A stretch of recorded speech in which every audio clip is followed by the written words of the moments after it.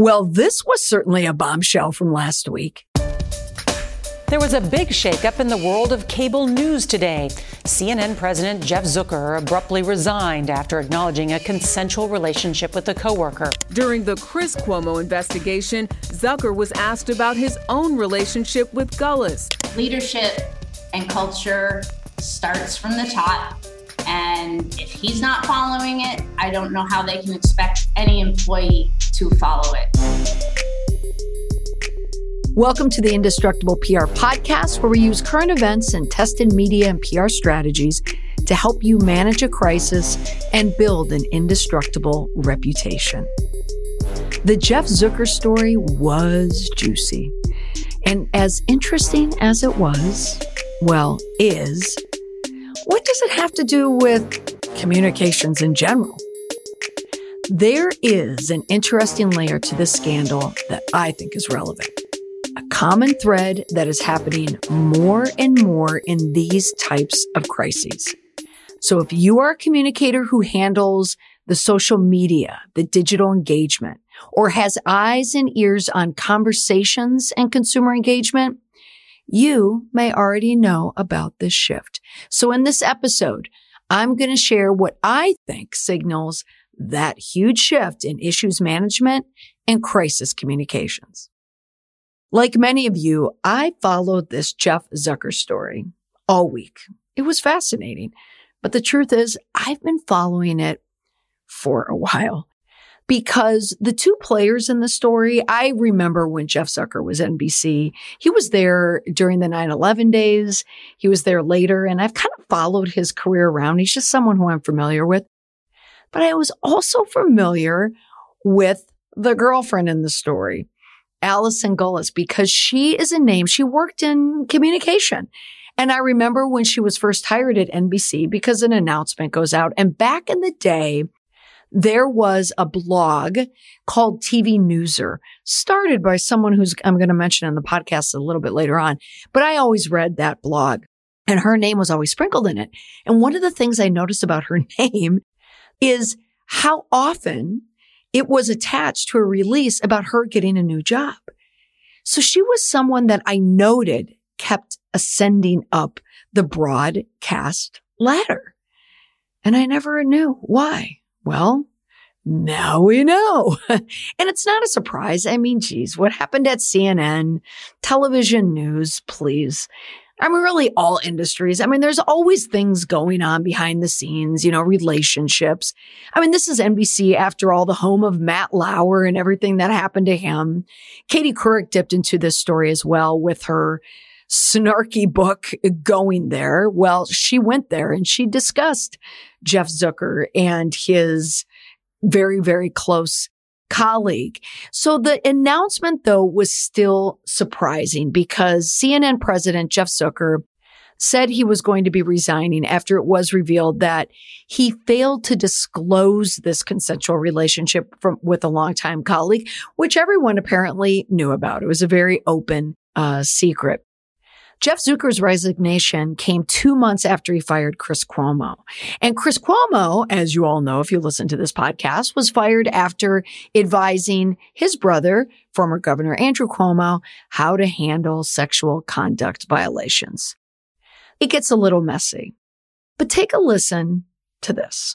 So this is a domino effect that begins with Andrew Cuomo going down in the governor's office, and then Chris Cuomo being fired from CNN, and then Jeff Zucker losing his job at CNN. Brian Stelter, he's the chief media correspondent at CNN. He's wrapped up in all of it, but he did a very good job explaining how it's all connected together. Brian Stelter, he is the one who created the TV Newser blog, which catapulted him first to the New York Times and now to CNN. And Zucker's statement said as much. Here is it in its entirety. As part of the investigation into Chris Cuomo's tenure at CNN, I was asked about a consensual relationship with my closest colleague, someone I worked with for more than 20 years. And Zucker had said this in a memo to staffers that was sent out last week on Wednesday. He said he acknowledged the relationship, that it had evolved in recent years. He was required to disclose it when it began, but he didn't. And he said, I was wrong. there has been a lot of commentary in the press that this was the most unkept secret in the media business. And I should have pulled this quote out, but the funniest quote I read, and I'm paraphrasing here, and they said, "Coming as no surprise next to the Pope being Catholic, Jeff Zucker was having a relationship with this woman." But off to the side, Jake Tapper, he's on CNN, used to be on ABC. He was the one throwing into the mix that perhaps Zucker's being thrown under the bus because of what's happening in the merger talks with CNN, Discovery, AT&T. So it's getting very, very messy. I'm going to stay away from the mess. You can read so many different articles about that.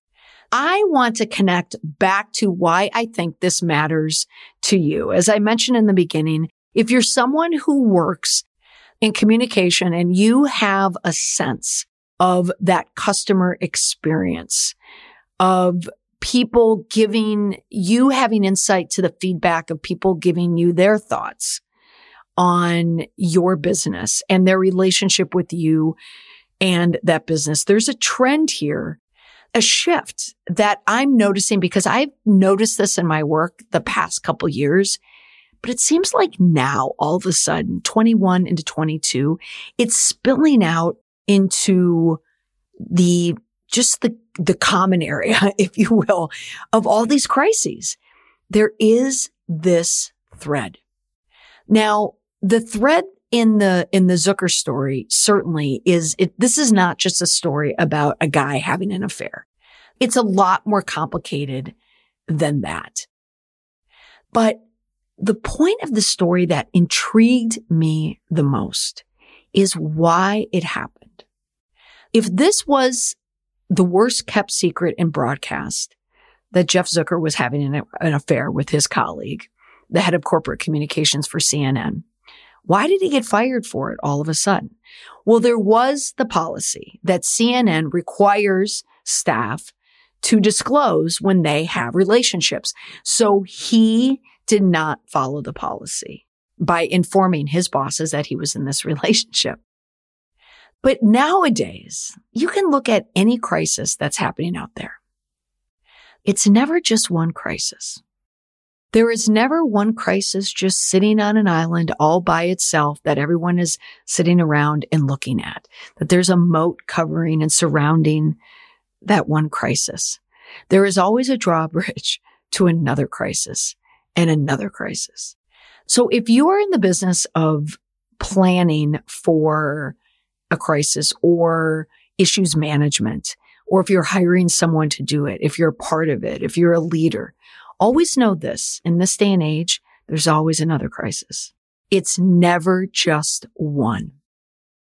So my indestructible PR tip from this entire crisis that happened at CNN and how it relates to you is the one characteristic that almost guarantees a crisis. It may be a minor one, but it is the definition of a crisis. And that is that it's important to note that there's usually a sense of betrayal.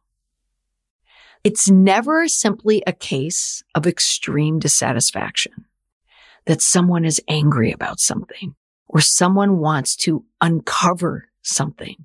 Because unlike dissatisfaction, betrayal is associated with anger.